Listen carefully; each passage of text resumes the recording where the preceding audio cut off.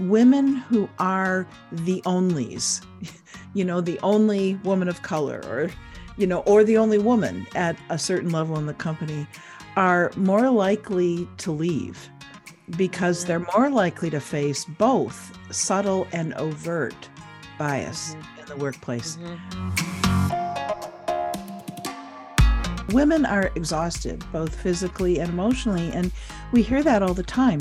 When you consistently have to push harder to be seen and heard and respected, it's exhausting, and that shows up in the numbers. 41% of women report burnout versus 31% of men.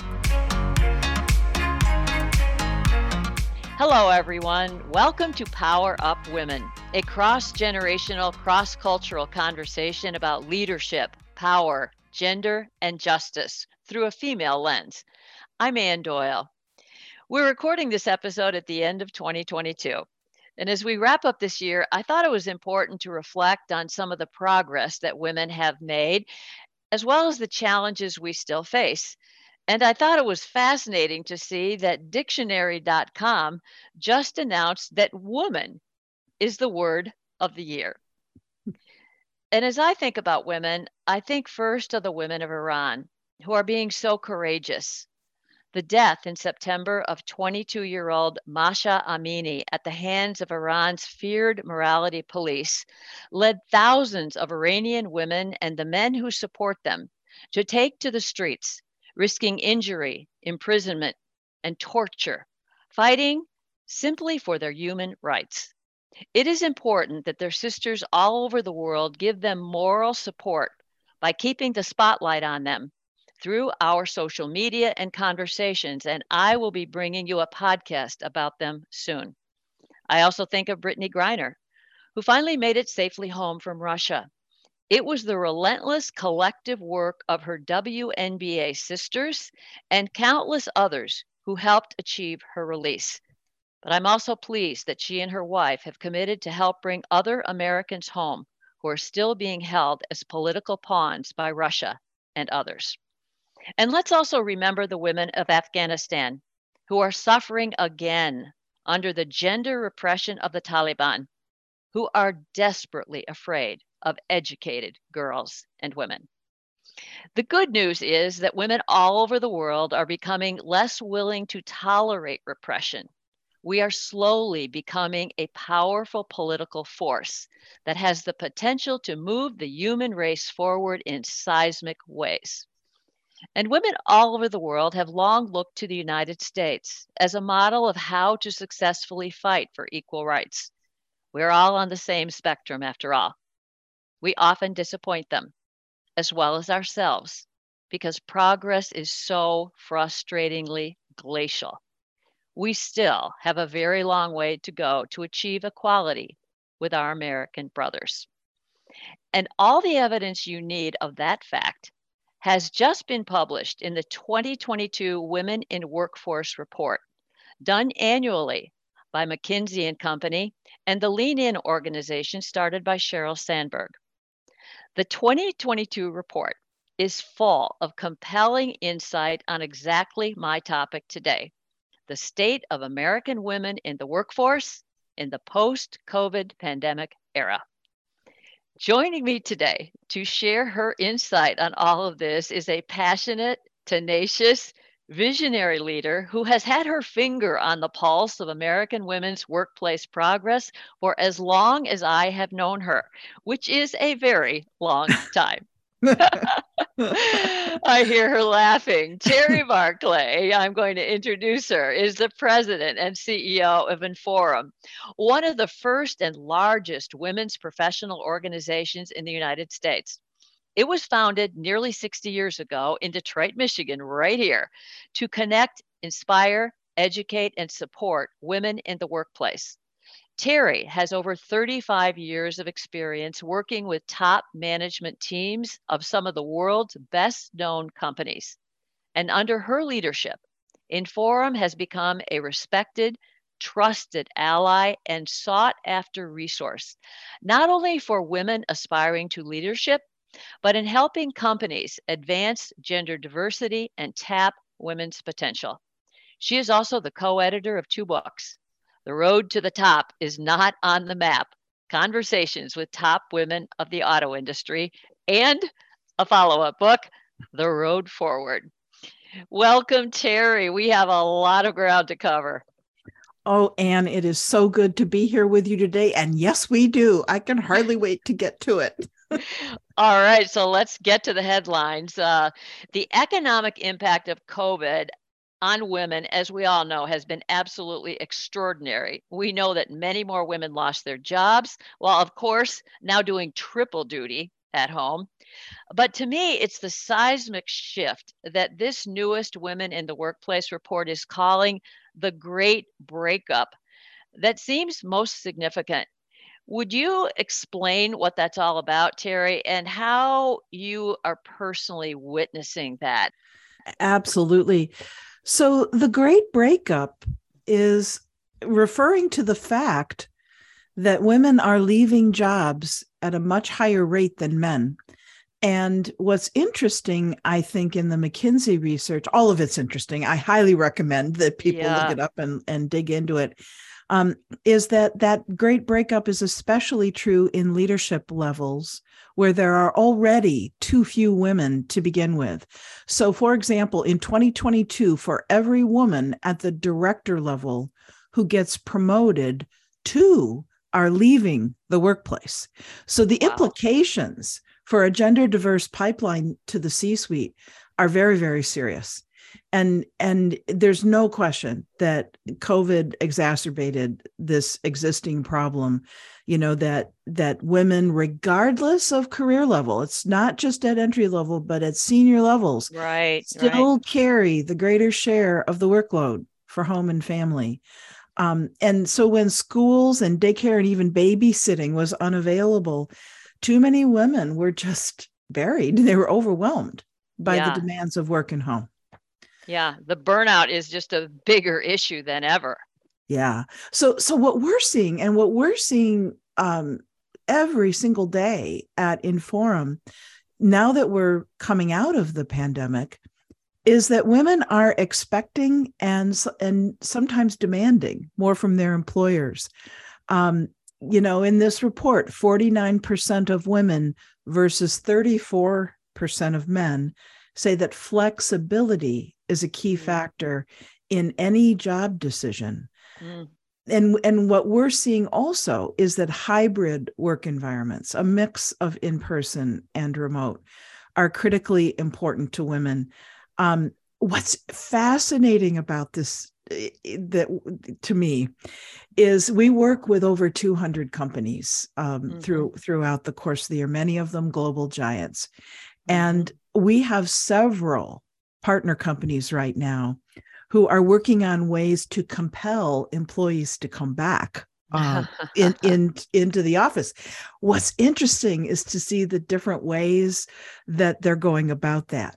And what we're seeing is if they don't use a diversity lens when they do that work of how do we get people back, that they are really in danger of losing whatever gains they've made in diversifying their workplaces. The smartest leaders are aware of this and have created, what we're seeing is them creating diverse committees and task forces that are going out and talking to colleagues and employees throughout the companies and are figuring out the best way to strike the right balance, and then are coming back to senior management with those recommendations, instead of senior management saying, on this day you shall return and you shall be happy. The old way. Not working with this next generation of leaders and employees. Yeah. I do worry about, though, we know that flexibility alone is not enough. Flexible work schedules have kept many women in their jobs, but they have not helped the same women rise within the company. So the goal of flexibility has to go beyond simple retention of talented employees. And Anne, we've known each other so long, and we've had so many of these conversations. I don't even want to mention how long. Yeah, right. Yeah. But you and I have often talked about the role of men and the differences with men and women here. And what the piece of data that always I find so interesting is that becoming a parent has traditionally been a boost for men in corporate America. Yeah. In fact, the fatherhood bonus is a documented phenomenon that you and I have discussed before, because it shows that men in leadership actually do better financially when they become parents. That's a reason to go and ask for a raise. Hey, I just had a baby. I need more money. Exactly. Women are like, I just had a baby. Oh boy, they're not gonna promote me. Right. No, and that's exactly right. And it's because companies, still there's still those vestiges of companies who view men as being more stable and likely to be committed once they have families to support. But, women, again, that same data shows, have traditionally been penalized by parenthood because companies see them as less flexible, perhaps more distracted, and essentially putting their families before their careers, less likely to accept those moves, that are typically in the rotation up, that you have to move to other locations or other countries in order to get that experience on your belt. So, I guess the great breakup, until leaders treat men and women the same way, I think women will continue to be driven out. And that offering, we see that time and time again.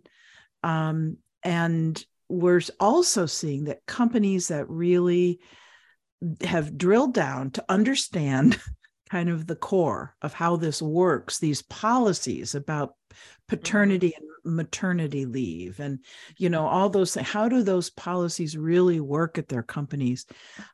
We're seeing that when they really drill down and try to make sure that there really is equity there, that they are preserving their pipelines, and that's benefits the bottom line.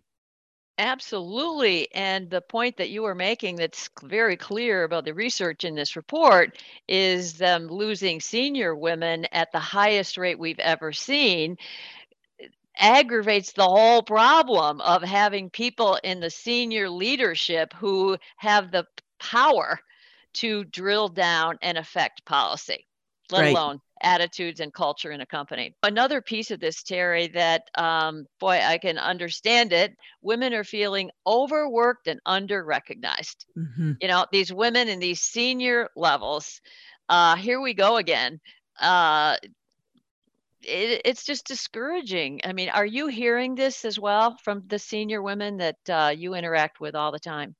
Very much so. We know that women are more frequently called upon to visibly lead, to be the executive sponsors or the actual leaders of DE&I initiatives in companies. And when you start to look at race and how that starts to impact career trajectories, it gets really serious really quickly. But, all of these roles that they're juggling. And, the thing is, about the current labor force and the current economy is people have choices. And again, you and I have been around long enough that we've seen those cycles. So, it'll be interesting to see what happens as our economy cycles. But right now, people are voting with their feet. You mentioned DEI, and I want to make sure everybody understands this is diversity, equity, and inclusion.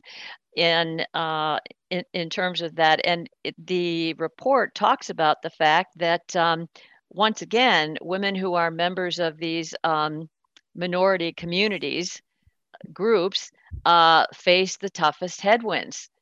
It's right there still.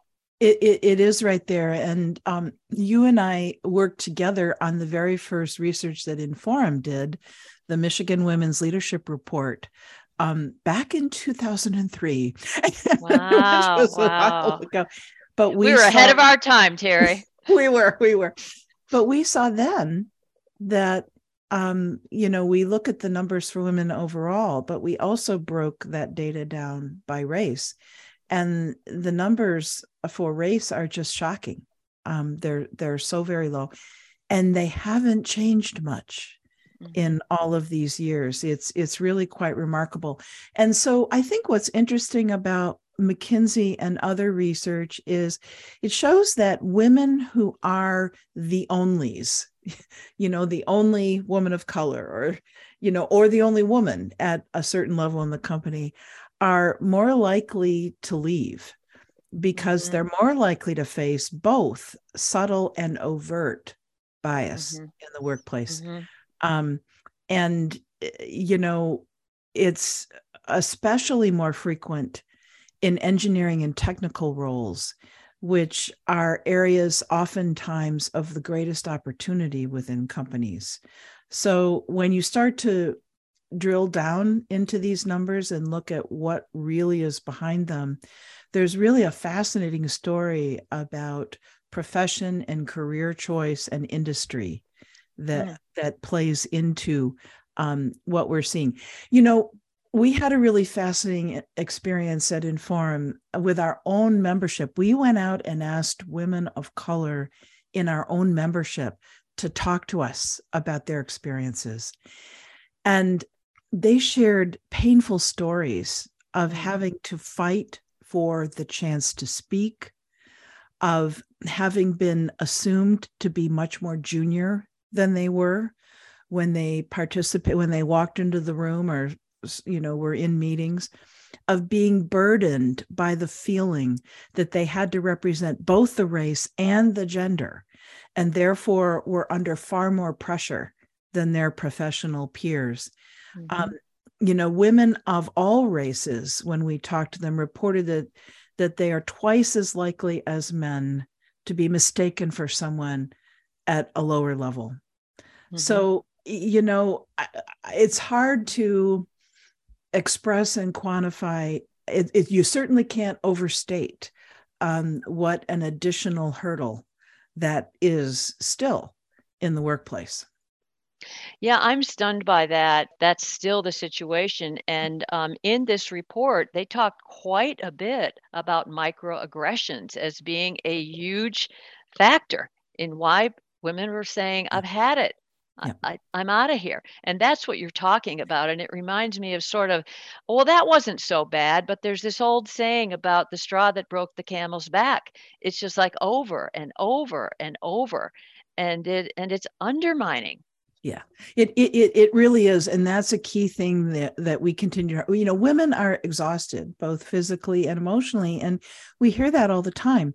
When you consistently have to push harder to be seen and heard and respected, it's exhausting. And that shows up in the numbers. 41% of women report burnout versus 31% of men. I mean, don't get me wrong. I think we're all exhausted by everything that's going on. Yeah.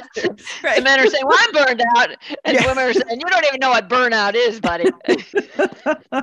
But I think that today's job market is making it more possible for women and men to acknowledge that exhaustion, say it's not okay, and look for new opportunities to provide a better balance.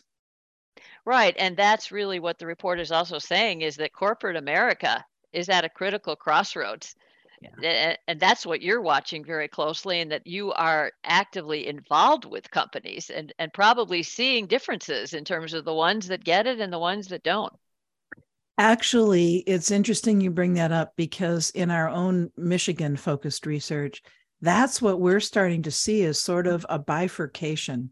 We're seeing the good companies getting better faster, and the companies who haven't yet made those first steps of progress either stagnating or declining relative to their peers in terms of representation. So, yeah. And for people who may not know it, I mean, because we are in Detroit, and Michigan is really a major center for some of the largest and most influential corporations in the world. I mean, the auto industry is right here, and all these global corporations that are suppliers to one of the biggest industries in the world.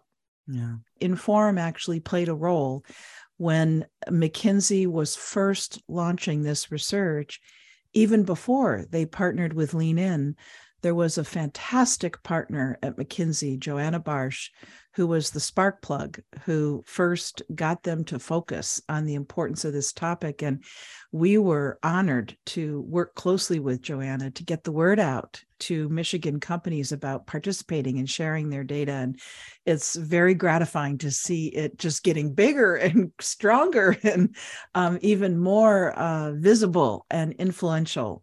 Companies really look forward to seeing this research every year. It's really valuable. And congratulations on that, Terry. I mean, that's just really an example of the work that you've been doing for decades at Inforum. But another really key sort of word that's being kicked around or phrase that's being kicked around that I want you to explain is the broken rung. Would you explain what that is and why it's so devastating? Thank you for asking that question, because if I were going to pick one concept out of this report that's really important to understand, it's this one. The broken rung is the data that show that the gender differences in promotions and pay begin to happen with the very first promotion opportunity at work.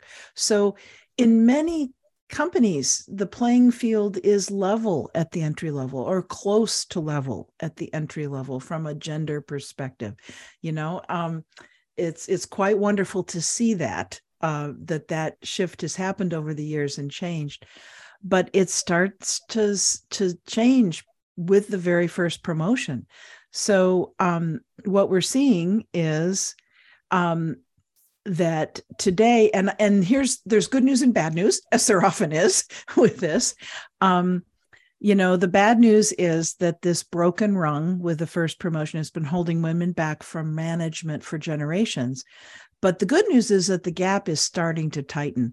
So today, for every 100 men who are promoted into their first management role, just 87 women get that opportunity. But 2 years ago, that number was 72 women for every 100 men. Okay. So that's progress. And we have to acknowledge and celebrate that progress while not taking our foot off the gas pedal. Yes, exactly. And I know it keeps getting worse. It's not only that first promotion, but then it's the next and it's the next and into the director level, et cetera, on the way to true leadership roles, that it gets harder and harder. Those headwinds get stiffer and stiffer. They do. And it's important to remember that women are just as ambitious as men. Survey after survey tells us that. And here's an interesting generational thing. Young women are even more ambitious than their senior sisters are in the workforce. It's just that the women face a greater number of those microaggressions or challenges to advancement, that thing of getting talked over in meetings, being assigned office chores that resemble housework, being overlooked for the kinds of prominent assignments that get people recognized by top leadership. So what's really interesting is we've seen companies, back to your earlier point, Anne, we've seen that it's the companies that have a deliberate approach to diversifying, beginning at the lowest levels of management, that are best able to build their pipelines to the senior levels. And today, it is all about pipeline. It is all about making sure you have the right talent in place. That is still the number one thing that I hear companies are worried about. You mentioned the fact that the younger women moving into the workforce in big numbers now are more ambitious in the percentages are more ambitious than maybe our generation was. And I'm fascinated about generational differences. Mm-hmm. And so, as baby boomers, you and I have lived through multiple generations in the workplace. what are you noticing? I mean, it's now millennials that are the dominant generation, and Gen Zs are moving in fast, beginning to make their mark. So, what are you observing about generational differences between these generations versus the baby boomers and the Gen Xs, who really led the way in terms of significant women in the workplace and then fighting our way into leadership? Oh gosh, and we need like a whole other podcast to talk about this, Yeah, but maybe we'll do that next year. but yes, we are seeing some really wonderful differences. But I would say, and there's some great information in the McKinsey research about these generational differences too. But younger women are placing a much higher value on equitable, supportive, and inclusive workplaces. And if you as an employer can't be prepared to answer those questions and back it up with behavior and outcomes, you are going to lose on that talent pool, lose out on that talent pool. Young women are also far more likely to report that they are watching senior leaders, both men and women, for clues on how the company treats those who advance. And is that a lifestyle that they would value? So they're watching to see if the value proposition, so to speak, is there for the effort and the everything that is expected when you move into those roles. Things that are more important to younger women than all women are things like opportunities to advance. Great numbers in the McKinsey research. 31% of all women said advancing is important. 58% of next gen women did. DE&I, wow. 31% versus 41%, a 10 percentage point gap for next gen women. Having a manager who is truly supportive. All women said 42% of all women said that was important. 56% of next gen women said it was important. Wow. And commitment to employee well-being. 55% of all women said that was important. 68% of next gen women. So we've, we're doing our own experiment at Inforum. We have carefully formed a next gen advisory board. And we have a link between that group and our board of directors. And we are listening. We are having uncomfortable conversations. And one of the things that we did, because I think it's really important, one of the things I've noticed is that this generation really values when you acknowledge that the learning is two-way. So we have connected the members of that next gen advisory board with our own board of directors for one-on-one mentoring conversations. And it's not just the senior people mentoring the young women, it's the younger women mentoring the senior executives. And I've got to tell you, it's magic. And so think about those kinds of opportunities in the corporate world and how transformative they could really be. I guess my bottom line is I think we have a whole lot of listening and learning to do. Yes, I agree. And I'll tell you, I have my son, Kevin, is now 30 years old. And I mean, he has really been one of the most important forces in shaping me and, pushing back on me and knows me better than anyone probably, and does not hesitate to call me out on language or on things that, I'm unconscious about. Yeah. Absolutely fantastic. Another thing that I read about these younger women is that they are more willing to blow their tops and get angry over microaggressions in the way that we didn't dare have a temper tantrum. Have you seen any of that? Because I think that's fabulous. Yeah, absolutely. Much more willing to call people out on it. And that's, as you pointed out, that's bold in many environments, that's a bold thing. And so, do you the first time it happens, do you have a private conversation? When do you publicly blow? Right. Do you, what kind of steps do you go through so that you're sure you're producing the outcome that you want to produce? Right. And remember, you're probably going to shoot me for bringing this up, but we had a wonderful experience many years ago with Sharon Watkins, who was the Enron whistleblower. And I remember that one of the questions, Sharon spoke to Inforum in her first public appearance after testifying. Absolutely. Standing room only, overflow rooms for that. I think he had 1,300 people there. Anyway, one of the questions that she was asked was, if you had it to do over again, what would you do differently? And part of her answer to that question, I will never forget, she said, I wouldn't have done it alone. And so I think I see parallels with that. Any kind of risky confrontation, with next gen women, learning. I think they're learning to not do it alone. Thanks for bringing that up.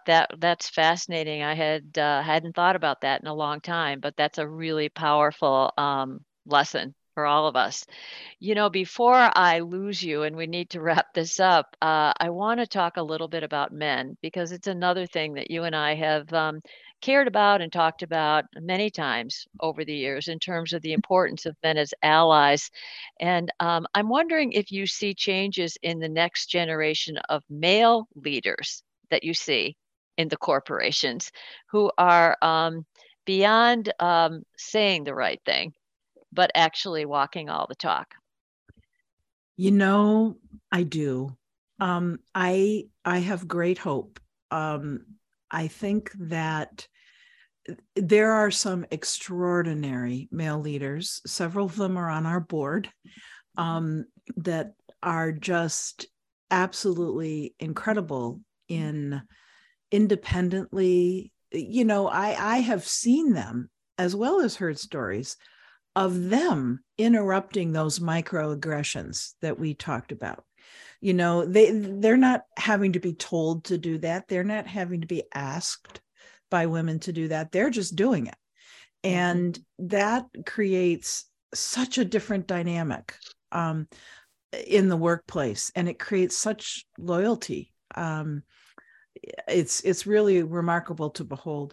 The only exceptions to that, I think, that next generation progress are when bad behaviors are reinforced by toxic cultures at work. So that if you're in the kind of industry or the kind of profession that still has sort of that bro culture, I think that it's harder for next generation male leaders to break away from that.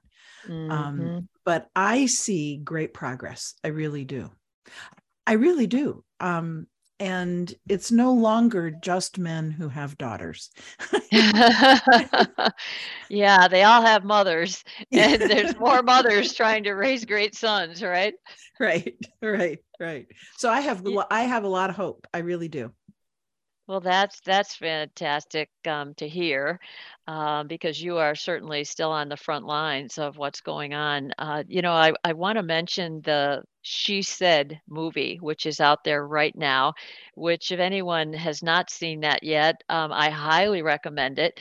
I know that you've seen it, Terry, about the two Pulitzer Prize winning New York Times journalists who finally broke the true story about Harvey Weinstein and triggered the whole Me Too movement.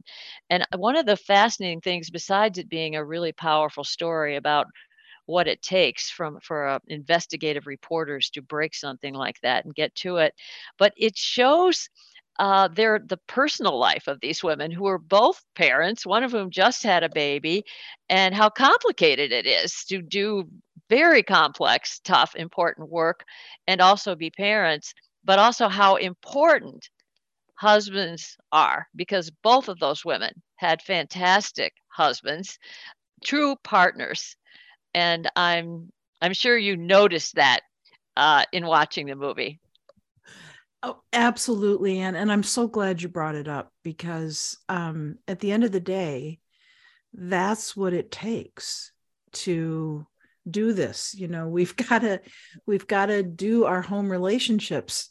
It's not just work. Yeah. It's everything that surrounds us needs to be designed in a way, that offers support for this progress. And oh, by the way, the other thing to notice about that movie is the importance of the press and the importance of journalists doing that work.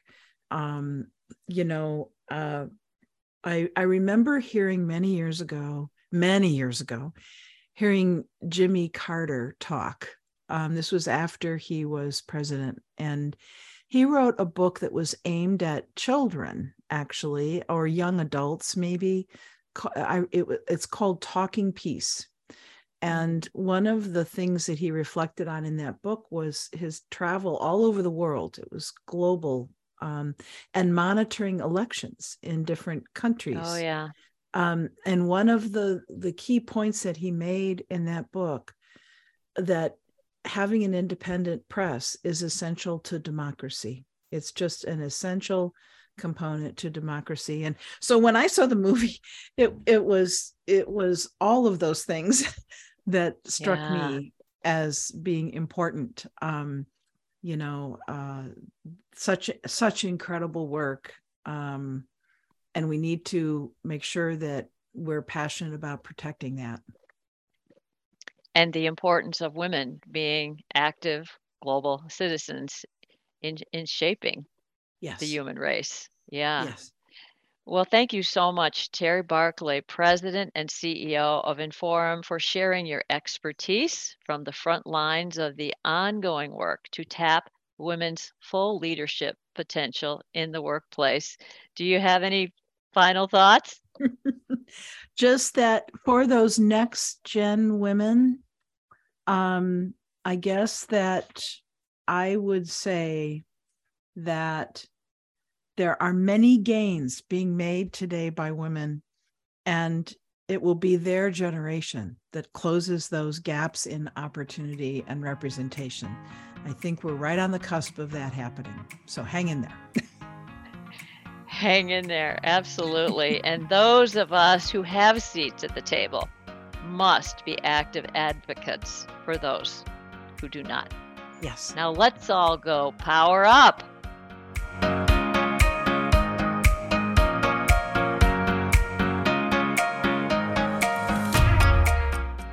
Thanks for joining us at Power Up Women. We hope you'll keep listening and share us with your network. We have over 100 episodes for you to explore. And if you can spare a few minutes, please rate us on Google, app, or your favorite podcast platform.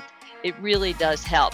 Spread the word to help other aspiring women and our male allies to find us. And I'm always looking for intriguing new topics and guests. You can reach me with your ideas at ann@anndoyleleadership.com. And remember, when one woman rises, we all rise. Don't forget to reach back and lift others as you climb. I'm Ann Doyle.